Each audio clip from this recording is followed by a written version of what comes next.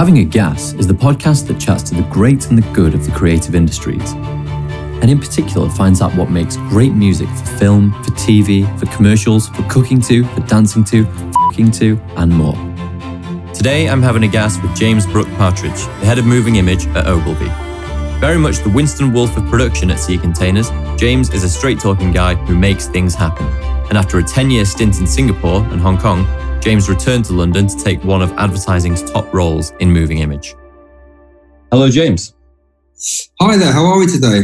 We are okay. I just cycled in. What about you? Have you just sauntered through, or has it been a rough morning already? Well, I'm actually staying at my mum's at the moment because we have a bit of work going on in the house in our place. So I got up and I walked the dog and I walked into the conservatory here, which is my office at the moment. So nothing too strenuous so far. Very cool. Yeah. How have you found it? Are you still working from home? Have you been home the whole time? We have been working from home since I think about the 20th of March, I think. Yeah. Yeah. I've been into the office once, which was last week. But apart from that, it's been solidly from home the whole time. What was it like? Was it a bit eerie at Sea Containers? Very. Yeah. The whole of London was actually. I was in Soho on last Monday, 9:30 in the morning, and Piccadilly Circus had one pigeon and one man staffing a pop-up hand sanitising tent. And it looked like a scene out of 28 days later, to be honest with you. Yeah. So it's still quiet in town. No, it is. It is like something out of a dream, isn't it, this year? So. Well, you're based up in Manchester, aren't you? That's right. Yeah, okay. I had 3 happy years in Manchester, I think. I'm reliably informed I had 3 happy years at university in Manchester. What were you doing there, man? I read history, of all things, at Owens University, but I don't know how much work actually got done. No, I mean, that's not the time for working these days, is it? No, it was a great time. The Hacienda was still open there. It was 93 to 96. No Hacienda was brilliant. Loved it. Yeah. What was the journey between history at Manchester and then head of film at Ogilvy? Well, there's an interesting question. I did history at university because I've been good at history at school, and I enjoyed it, but I kind of realised I wouldn't have to do much work at university because using my A-level notes to get through years 1 and 2. I think I really only kind of had to study hard in the final year. But my brother did history and my dad was very big on history, so we've always been quite strong in that. So I just enjoyed it. At university, I kind of got into that, DJing kind of dance music kind of stuff. I always wanted to be a DJ or music producer, but when we came out of university, it dawned upon me that I had absolutely zero musical talent. Some people make it all through the industry without realising that. So, well, yeah, if you read Kill Your Friends, which is a great book about the A&R industry and that kind of stuff, it's allegedly written by someone who works in the business. They talk about that, basically, how people kind of went through the whole music industry in the 80s, having absolutely no idea what they were talking about. But some of my friends went on to be quite successful in sound or music, but I just didn't. It didn't kind of work out for me. I ended up working live events for a couple of years, and then a friend of a friend knew someone who was working. Knew Bruce McKelvey, who's the head of TV at M&C Saatchi. Oh right, yeah. I ended up working as his PA back in 1998, I think, and kind of rest is history. Really, and absolutely no career plan whatsoever. Yeah, I can't think about that now at the age of 46. Going, maybe I should have thought about it a bit more. But hey.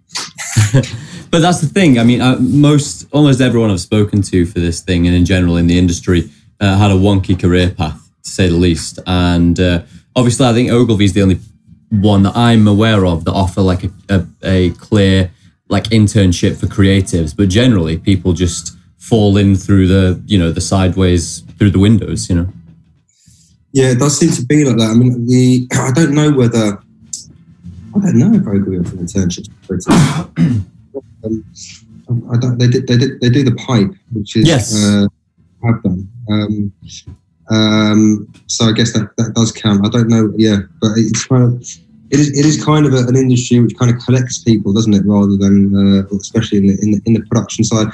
I mean, the production side of what we do, you got half of you need to be smart. You don't need to be educated, is what I say. You need to learn, and you learn on the job, right? There's nothing I learned at university which has actually been any use to me at all in learning about film production. So I could have gone into doing what I did at the age of 16 probably, and probably being 10 years ahead of where I am now, sort of thing. It's quite egalitarian like that. I think, you know, if you work hard and you can show a bit of smarts in terms of how and anyone can get into it. You don't need a degree or even any qualifications. So is it through being PA for someone in the film department that you got into the film department? Yeah, well, I was a production assistant to Bruce, effectively. I mean, in the live events thing before, I'd been doing. I started off in the technical side, which is about the staging of car launches, or you know, it was a company called Spectrum, which is now owned by Jack Morton. But it was kind of so big companies would do product launches or big conferences, and we would stage those for them. And I originally worked on the technical side, so helping bring the staging, the lighting, the sound gear, all that kind of, and doing all the back end gubbins of it. And then they had a department, Spectrum at the time, which was the video department, who created the video content to go on the screens of these things. So I kind of got into to kind of looking at film and thinking about doing video stuff through that. And then I kind of saw the advertising industry, or met Bruce, a friend of a friend, and his PA at the time of leaving. He was looking for someone, so I just interviewed and went there, and that's how I got into kind of film production. I mean, I wouldn't say the agency side is really hardcore film production. The agency side is we're the guys that turn up and demand coffees. And getting away with everything. We're trying to work hard, genuinely.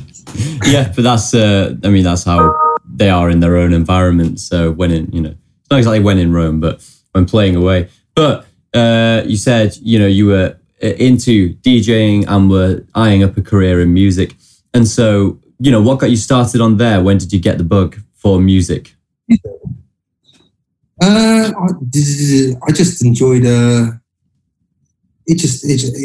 Manchester in 92, 93 was quite an amazing place to be.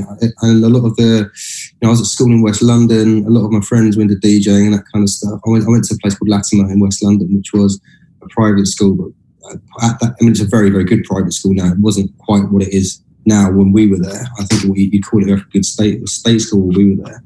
A lot of kids who were kind of into underground music scene and that kind of stuff, and so it was always around us. But I got a pair of decks, started DJing a bit. It really was a pipe dream. But we used to, a lot of friends who were into drum and bass and that kind of thing. we were quite into all of that sort of stuff. So it was just fun to do at university rather than actually doing your study, really. So we did all that. One of my friends who was at university is now a very successful sound engineer in the film business.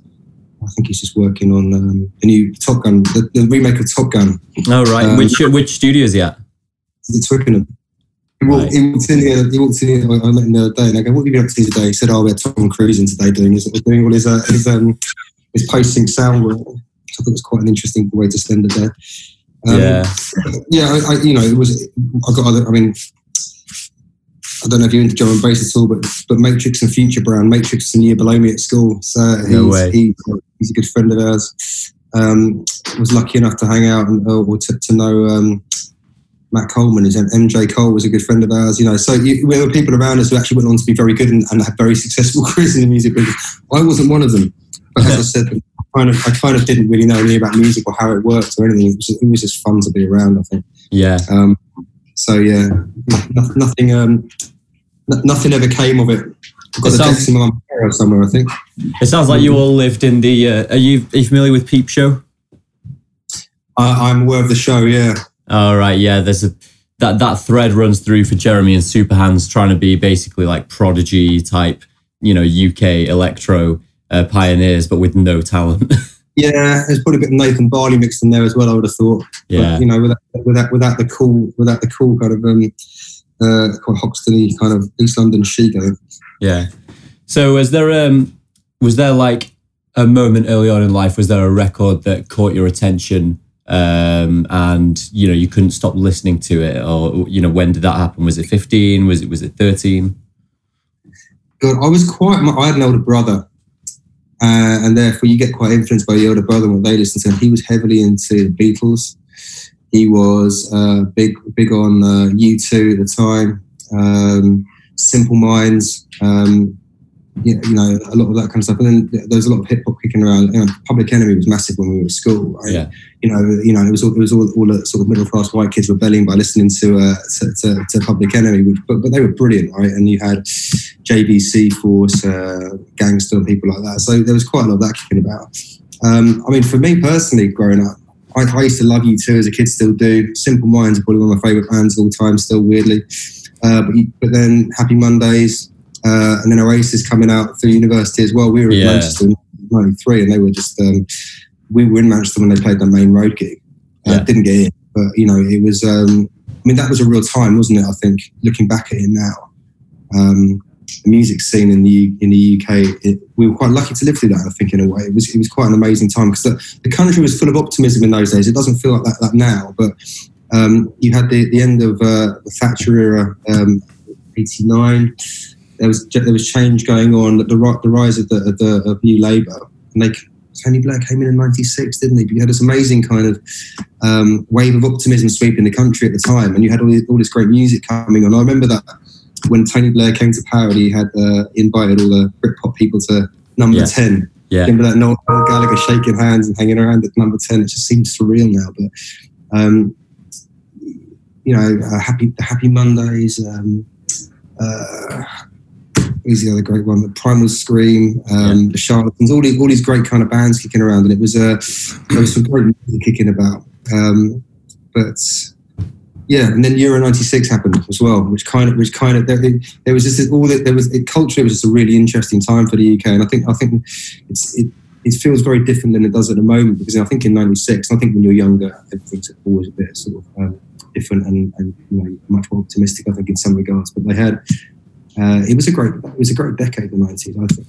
I am envious. You're not the first person I've spoken to for this series who was in Manchester at that time. I'm just glorying in how great a time it was to be young.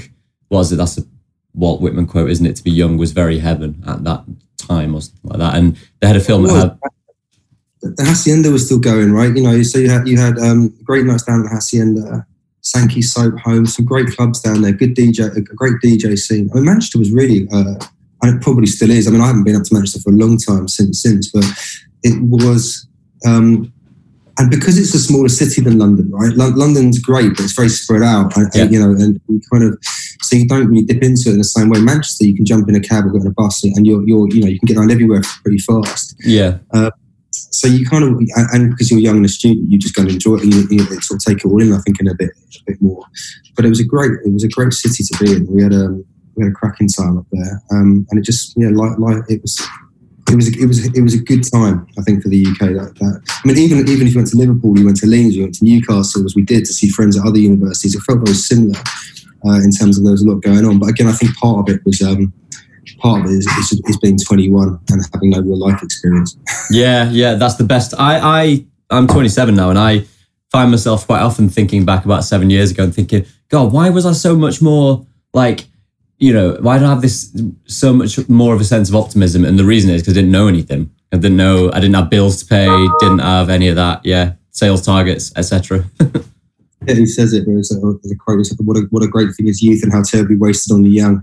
Yeah, I think it's. But again, that's part of life, isn't it? I think so. It's. I always say to people in my department, if you want, especially the younger guys who possibly aren't married and haven't got kids, if you have any desire to go and try something, do it now. Before your life decision tree changes. If you want to go and do stuff, do it while you can. And go and experience everything you possibly can while you can. Yeah. Because you get older, I think your ability to, I hate the word because everyone uses it, but your ability to pivot, change direction becomes more complicated. Yes. When you've got more people in tow. Yeah. Or it affects more people. It's good, but that could be taken as, especially for the younger people, that could be taken as a kind of veiled offer of redundancy. It's like, if you want to do anything else, leave your job. Yeah. Yeah, you've got to be careful how you phrase these things. Well, it's always, when people come to you and they want to talk to you about what they should do with their career or advice, or you think, maybe I want to go and do this, or for example, maybe try being in a production company for a while, or maybe go and do something in the post-production role or something. I said, well, just you've got nothing to lose right now. Try it. The job you're doing now, this job might not always be here, but the job in general will always be there. So yeah, just think, get experience when you can. Yeah. Assuming you have the skill set that you can go anywhere, that's the kind of thing. Like if you can do the job, there's always a job. Producers are fair. Producers are a pretty broad term, isn't it? I think. I think there's an understanding around some of the technical applications that we need to know. But what you actually need to know as a producer, I think, is who to call when you have to answer a question. The great skill of producing in most of the areas I've seen is the ability to work with people and understand what's going on around you and manage egos and manage, and keep the workflow going. But, my great thing is if you don't know the answer, ask someone who does. It's generally what works, and you can pick up most of the stuff you need to know to be a producer, or the stuff you need to do to solve the problems in front of you pretty quickly. After that, it's more the soft skills I think you need to kind of be able to manage. It's interesting. Yeah, so that's my view. It really isn't rocket science what we do at all. I think that's how. So I think going from being a post-production producer to being an agency producer to working in a production company, there's all slightly different ways you've got to operate and certain different things you've got to know to a degree. But I think if you're the sort of person who's got the right attitude and again is willing to learn and throw themselves into it, I think it's you have the skill sets to move around that generally. Yeah, the key question is always: does anyone know anyone who can do this? And obviously the top producers, you have all your connections and relationships straight off the bat. You have a number of people you can go to. Yeah, when I spoke to Sally, one of your execs, she was saying that the lesson as a producer she learned early on in her career was just say yes to everything and then find a way to do it. Yeah. People don't like to hear the word no, right? And there are ways of saying no. But I also think if you don't know the answer, just say, I don't know, I'll find out. I think what people object to more than anything else is people trying to wing it if they don't really know what they're doing. Yes. And they get found out pretty fast. But I've always said, if you don't know the answer, it's fine not to know the answer. It's fine. Just, as long as you say, look, I don't know, but I'll go and find out. And go and find out. Because I think people appreciate the honesty. You kind of spot people in the business who are winging it. There's certain types who don't know the answers, who pretend to know the answers, and then get angry when they get questioned about stuff. But I think she's absolutely right, Sally. The word no isn't much liked, so it's how you phrase it, and then finding out ways around it. Especially when clients are, paying lots of money, then there's no such word as no usually. So it's difficult. It's increasingly difficult these days, I think, Well, I think clients generally like the honesty. They might not like the answer, but they like the honesty, right? And I think that in my experience with clients, when there have been problems on jobs, if you tackle it head on and you're just straight with them on what's going on, right? I.e., this is not going to work, but we do have a couple of ways around it, right? Which we should talk about. In my experience, and I think this is universally true, all clients are absolutely fine with that. What they don't like is being told things are fine when they're not. Right. I think that's, and I think the way you manage that, from my experience, is you just need to be honest with people. I think that oftentimes when there are situations or problems on jobs, sorry, my dog's panting down there.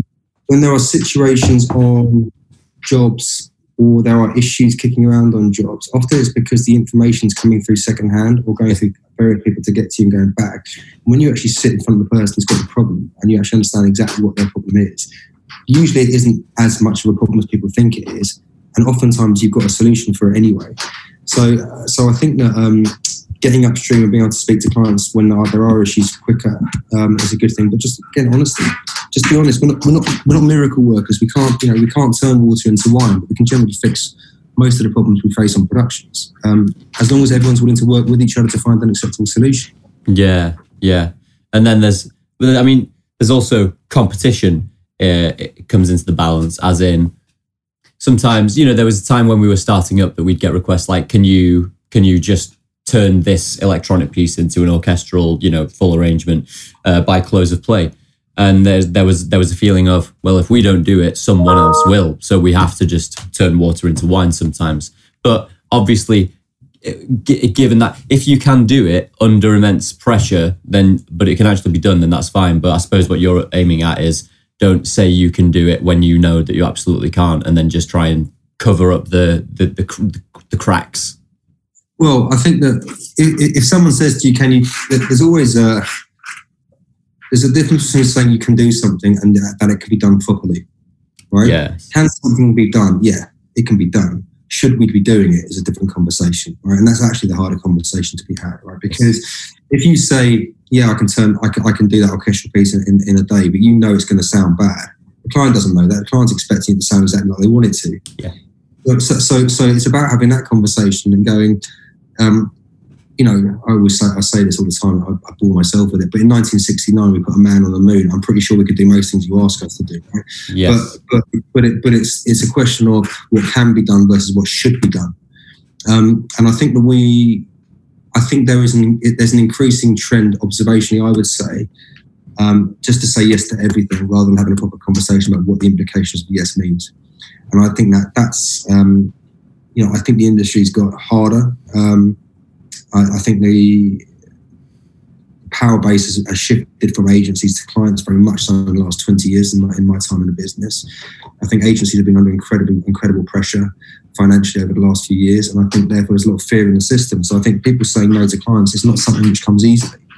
I think that the problem with not having the honest conversation is you end up in a worse place than you might be when you're having that chat. And I think that at the end of the day, you could go and do anything you're asked to do, but you need to explain to people what the risks are.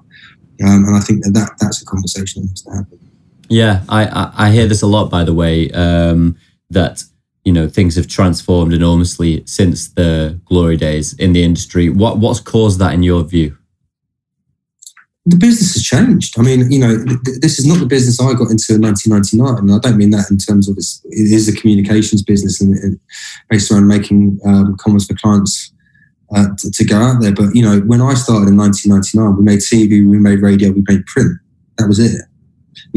So the TV departments were, where the vast majority of the spend went and where the vast majority of the client's marketing budget went. And therefore, there was a huge significance in what we did, and it was everything, right? In terms of what was going on. The business is very different now. We have multiple channels to deal with. Kids, I mean, my oldest daughter is 12. She doesn't watch TV. She just watches YouTube all day long, right? So their experience of growing up and their experience of interacting with media is very different from ours when we were younger. And I struggled to get my head around it. Right? And I'm 46, so I'm not exactly, I wouldn't say I'm old, but I'm not old, all right?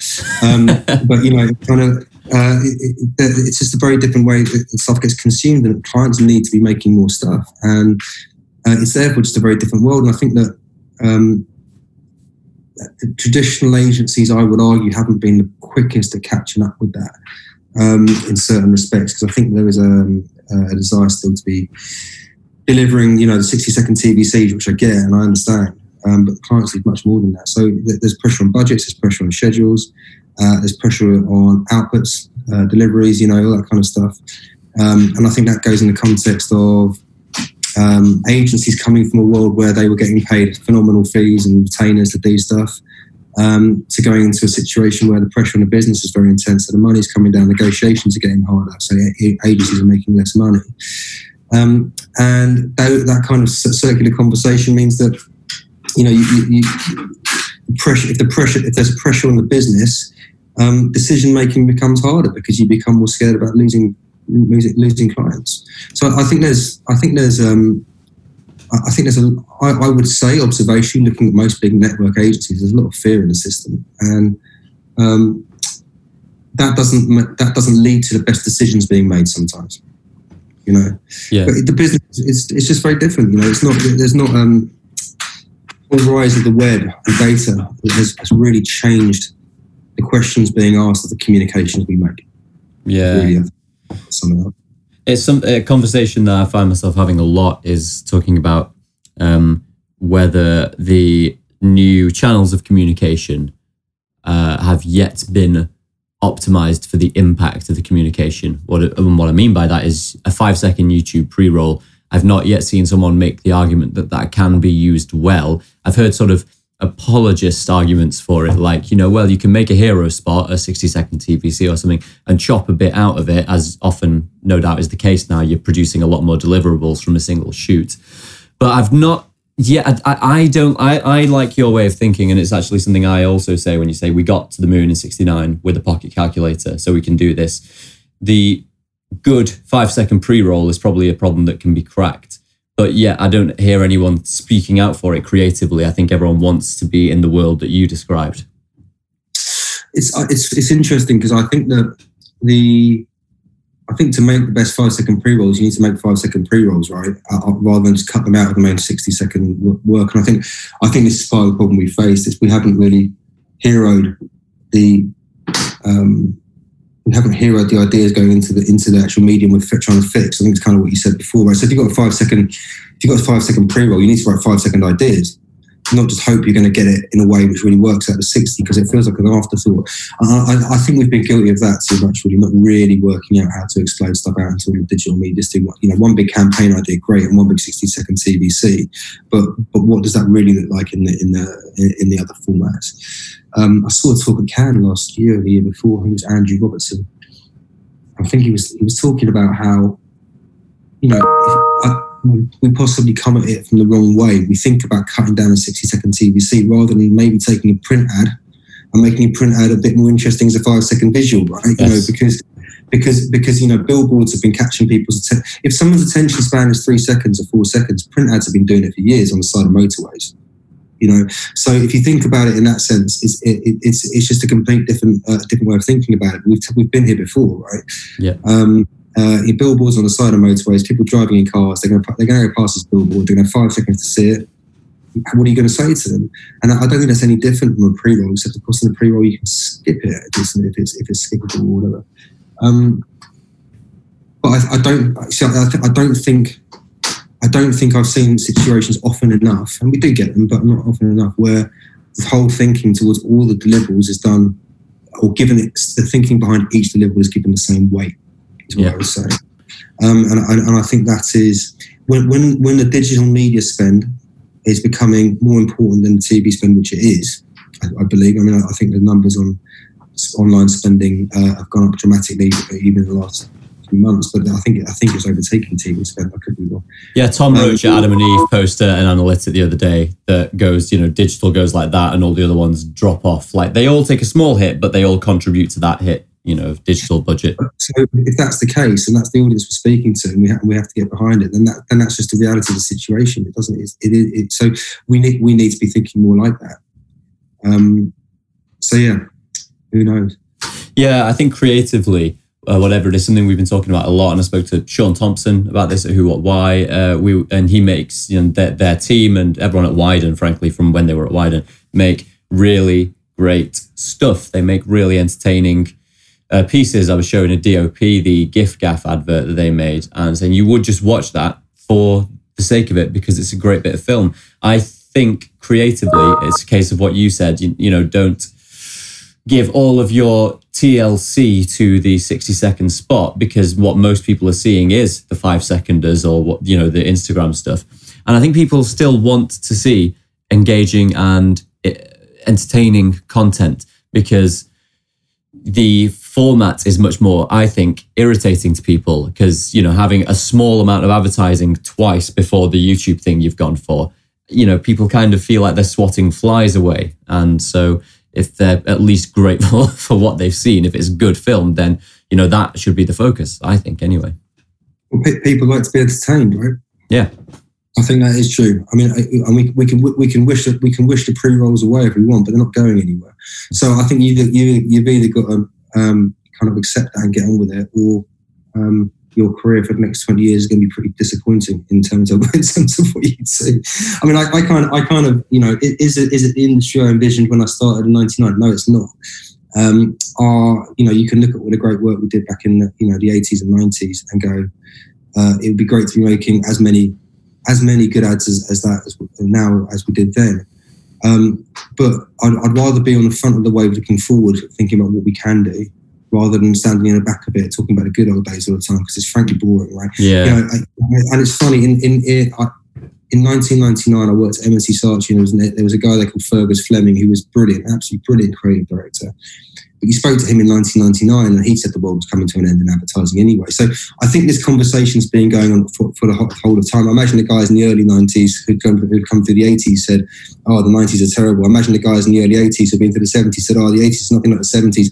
I just kind of think that everyone hankers back to the days when they were doing what they deemed to be the best stuff. I also think that even in times when we were making great advertising, we were also making a lot of rubbish, right? So I think that memory can be a bit selective. Yeah. Life gets a bit boring when we do is talk about the good old days, right? We've got to try to make these days the best we can by making the best work we can. It's not easy, and I don't think that the work is. Arguably, you could sit and argue for hours about the relative qualities of the work at any particular time. There's still some great stuff coming out, but I don't know whether some of we hanker back over some mediums which might definitely be falling to the wayside. But I think there's still opportunities there.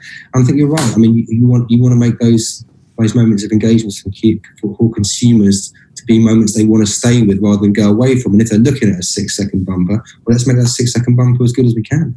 Yeah, And I never thought about that as well, when you was talking about the propensity towards nostalgia.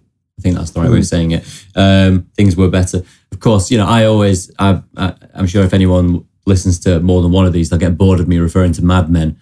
But 60s TV department wasn't a thing in agencies. It's like, and so there would have been if only we could just get back to the glory days of just doing print. And I think yeah. I mean, fair point. I mean, I think it's kind of, you hear a lot of it, and I get it. I just kind of think that if you spend all your time with your head in the past, you don't really work out what your future looks like. And it's not. I don't find it personally. I don't find it good for me personally to be looking back all the time. I'm quite nostalgic anyway, and quite anchor art, and so to actually sort of reside there, it's not a good place for me to be. I need to believe that, I need to believe that we are still able to do interesting stuff and at least look forward and try the best of what we've got. Yeah. So, well, I mean, yes, a great forward-facing attitude. So, what's the plan for the rest of the year? Is there any talk of getting back into the office or getting back amongst people? I think that I didn't think we would be back in the office before Christmas, but I think we will. I think there are moves afoot to open up the Ogilvy office in Sea Containers. I think September sometime, soft launching. I think there's massive issues with getting large numbers of people into the office because of social distancing. I also think there's a big question mark about transport in and out of town. Yeah. I mean, I think the reality is that companies have been operating pretty well for 4 months, not being in the offices. So I think moving forward, there's a big conversation around how much do you actually need to be in the office to get your job done. Yeah. Working from home, I think also companies will massively reevaluate their office space, right? Because if you're too big overheads as salaries and office space, and you've been operating for 4 months and not using your office space, why would you want to keep out those kind of overheads running? So I got a feeling there's quite a lot of change coming in that sense. But I think there will be the ability to go back to the office for those who need and want to. September sometime, I think. Yeah. You studied history, and so for the benefit of future historians, what do you make of what's going on this very minute? So basically where we're at in history is the beginning of the COVID economic backlash. The redundancies have been huge over the last 3 weeks. What do you make of what's going on? It's a very dangerous time, I think. I think that if you look through history, economic downturn always leads to political extremism, right? And the classic is the rise of the Nazi Party back after the Great Depression, right? People forget we've seen some of that with the financial crisis of 2008 and the rise of Trump, the rise of Jeremy Corbyn, and not rise, but the fact that people tend to flock to the extremes. Yes.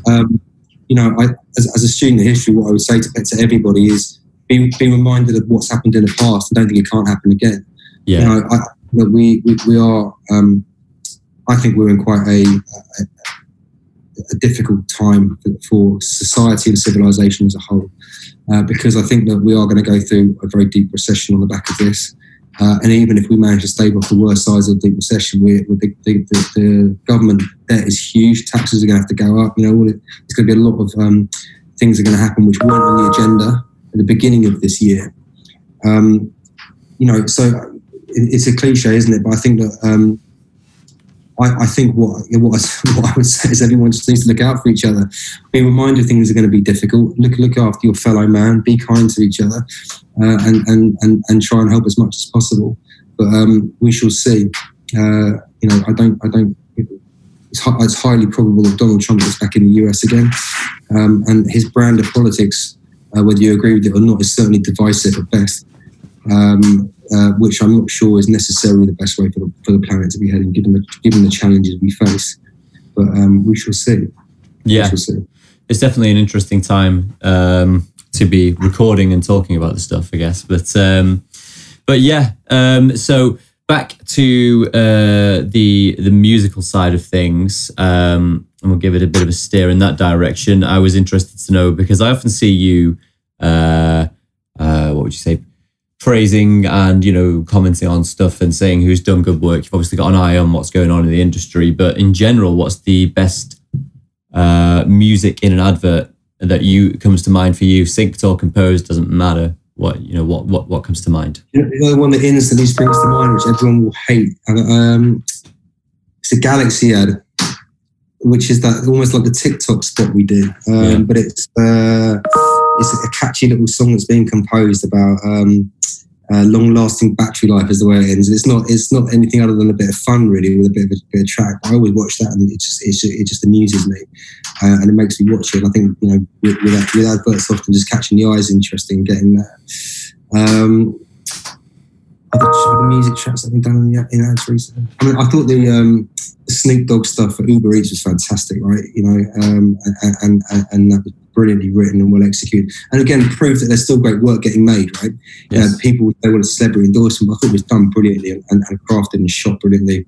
I think the work on 3 that Ian Pons-Jules has done recently has been fantastic as well. And then going back a bit longer, Night London, I thought was brilliant, and the use of music in that was fantastic. There's still a lot of there's still enough out there to make one believe that there's a great opportunity to do good work. I think it's very difficult. It is hard. It's always been hard to get good work done, right? Because often it's challenging everybody to go to areas where they don't feel comfortable. And I think if you don't feel comfortable with what you're being asked, you've probably got an interesting conversation going on, right? If you feel comfortable, it's probably going to be the same stuff we've always been making. Yeah. So I think you need to make stuff which really pushes the boundaries and really excites. I think you have to feel a bit nervous about stuff. But yeah, I think those are the spots that immediately spring to mind. And of course, you've got all the Libras Viva La Vulva stuff, which has been incredible in terms of shifting the conversation on an area which has traditionally been taboo. And Womb Stories has just come out, which again I thought was again splits opinion interestingly amongst everybody, but gets people talking, and I thought was beautifully crafted. So there's some good bits and pieces out there. Yeah. What's the best thing that you've ever put forward to a client where you've said this is the track, and they were not having it? God. There's probably been loads, but I can't think of it at the top of my mind. I think that we were lucky enough to redo Heroes by David Bowie for Wannabe many years ago. Wannabe had bought the track, so it actually came to us. But that was fun. I worked on British Airways a lot when I was younger, so re-recording Lacme loads of different kind of orchestral arrangements is great. I did my first ever big job as a producer. I was a 50-piece orchestra at Abbey Road Studios for Nat West, which was incredible. And when you're I didn't realise at the time how significant that was in my career. In a sense, like, have I ever done it since? No. But to be standing in Abbey Road Studio number 1, with a full orchestra, with the history of that place was incredible. in terms of big pieces of music, there have been a few. I can't remember off the top of my head, honestly. But I have been lucky enough to do the full orchestral thing a couple of times, which I think is when you actually sit in a room with the full orchestra playing around you. Yes. You actually feel it here. It hits you here. It's like, wow. We redid the Bond theme music actually as well for Bond promo with the full orchestra as well. When was that? That would have been for Casino Royale. Brilliant. So into the mid 2000s. But Watford Town Hall, when they just hit when the strings come in at the beginning of that again, it's incredible when you hear music in certain situations and you feel the wave of music actually hit you. It's a physical experience as well as an audio one, right? It's quite incredible. Yeah, there's a number of people who have been to Abbey Road who I've spoken to for this. And yeah, everyone says that's the best day of my career when I went to do that. James Cross, BBC Creative, when they did the 2018 World Cup thing, he said, just going to sit in Abbey Road was the best thing. But that reminds me of something that Sally was talking about. I want your take on, because we were talking about drawing things back as a result of COVID-19. And Sally talked a lot about how shoots are going to change after this. And in the same way we found we don't need as much office space, we found that there are people we can do without on the shoots. What do you predict in that way? I think that in the short term, shooting is going to become more complicated as you'll need more people or more time, right? I think that the remote shooting is, I'm afraid, going to become much more prevalent. We're seeing it on a job we've got on the go at the moment. We had wanted to go to shoot a job in a certain place, but that place has become slightly more difficult to get into, but we can still shoot there. So it's going to become, it was meant to be half remote with a couple of people going. It's probably going to be full remote now. There is no doubt that this is going to change how we operate. I think that in terms of number of people on set, I don't know about that or particular roles. I'm not sure that the roles will disappear. But I think that there's two big pushes there's a big push around sustainability in the business anyway, right? Before we got into the whole COVID piece, and there's a stat which I can't remember, but it's quite large. And one of the biggest negative effects on the carbon emissions from the advertising business is people travelling on planes to shoots, specifically around production. If you cut the number of people flying to shoots, then you're ticking a massive sustainability box, which is a big thing these days for organisations. And if that is being driven by the fact you have to do that running through COVID, therefore the technology around remote shoots is getting better for a health and safety reason, then that seems to me to be something which is going to become more permanent for us. I think what COVID's done is it's drastically sped up some of the technical innovations that were already in the system, which people could ignore because they didn't really want to.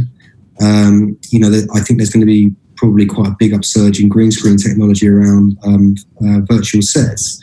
And I don't know if you've seen the making of The Mandalorian, which was shot. A lot of it was shot with virtual CG sets on LED screens, so you can change the set. So you can shoot at 5 or 6 different locations on one set in a day, or you can shoot a 10-hour dawn.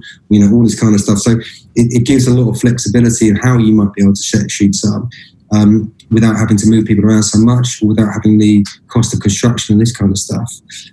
So I think there's innovations in the system which are going to become more prevalent because they feed into the challenges we're facing at the moment that have been brought about by COVID. And that's no bad thing. I think change, I do have to say about the advertising business. We're one of the most reactionary organisations in the world. We don't change very fast. We don't like it particularly. We always encourage our clients to do it. We don't really like it very much. So if you have those opportunities and go, well, it won't be as good as shooting it, so you've got to keep pushing it away. We can shoot it the way we've always done it. But actually now I think there's innovation coming through which we have to embrace more fully, because the ability to say no to stuff and not quite go about it the way you might have wanted to is changing. And it's changing for a reason which is out of all of our control, which was COVID, really. So I think, I'd encourage everyone to lean into those things and look at them properly and really try and test them out and see. But in terms of roles, who knows? I mean, the film business hasn't changed a huge amount in terms of roles and responsibilities, really over since the whole time I've been in it, and before that. Innovations in tech around editing and post-production obviously have become, the processes have changed, but the people needed to do it hasn't changed huge. I mean, you don't have leg cutters anymore, obviously, but you have a lot of the editors still exist. They just use different kit. So I think it is an interesting time. I think the technology piece will change. I think the way we go about things will change. But I think there's still going to be a lot of people wanting to make creative output, right? You know, and you used to have a look at the rise of Netflix and the studios like that, where they're really churning stuff out. I don't think, I'm sure other people have a different opinion on this, but I think as a writer-director, there's probably never been a better time to be around than now. Why do you think that? Because of the amount of content, all places like Netflix, HBO, Amazon Prime, Apple, they all need content. They are paying to have stuff shot, original programming made again. So the opportunity to get stuff made and get your idea on screen probably has never been greater. The amount of stuff, proliferation of stuff. You know, the studio system in the UK, they just announced they're building another studio in East End. I don't know if you saw that, down by Pagnell. It's very difficult to get, even with Twickenham studios, where they're being refitted and redone, right? The studios are full because Netflix and the likes are taking out leases on all the studio spaces for X amount of years because there's so much studio programming coming up. So I think I think in terms of content, using content to cover all the mediums to get made, you know, for entertainment purposes as well. I think directors have got the opportunity. If you've got an idea and it's half decent, and you can go and sell it to someone like Netflix, something like that, there's a good chance they'll pay you to make it at the moment, right? Which wasn't the case 5-10 years ago. So you're saying that 5-10 years ago, there was the entertainment industry as such was a pretty closed shop, and you had the big studios making the big feature films, which was quite hard to get into. So like Warner, Universal, Sony have got it locked down. Yeah, I think they did, you know, and you had to be a big name producer doing stuff to get the stuff through then.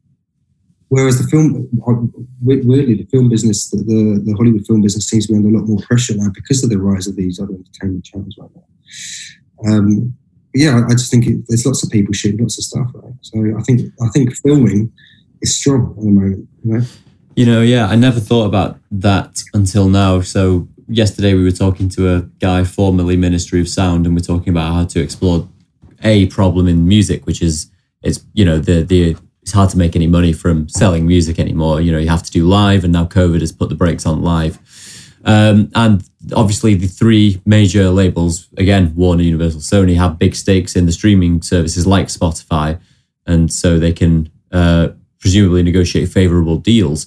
But it just occurred to me that, well, any business is going to try and shore up their assets elsewhere if assets somewhere else in the business are becoming more precarious. And I never thought that perhaps the film industry shifting towards these digital content providers like Apple, Amazon, Netflix, and away from the studios is causing them to react in different areas, like in the music world, and try and put the brakes on there and try and, become more dominant. I don't know. Businesses always react to try and protect themselves, don't they? I mean, Disney's interesting because they've got a Disney Channel now, and they've got all their content sitting there, and they're pumping new stuff out. The Mandalorian's interesting as another series based on the Star Wars saga, but whole new stuff being shot. But look, it's interesting times. I'm going to have to dash, I'm afraid. I've got another call to get onto. Okay. I've just noticed, but. Interesting chat. Yeah, definitely. So, thanks for taking the time of a Friday morning, and I look forward to speaking again soon.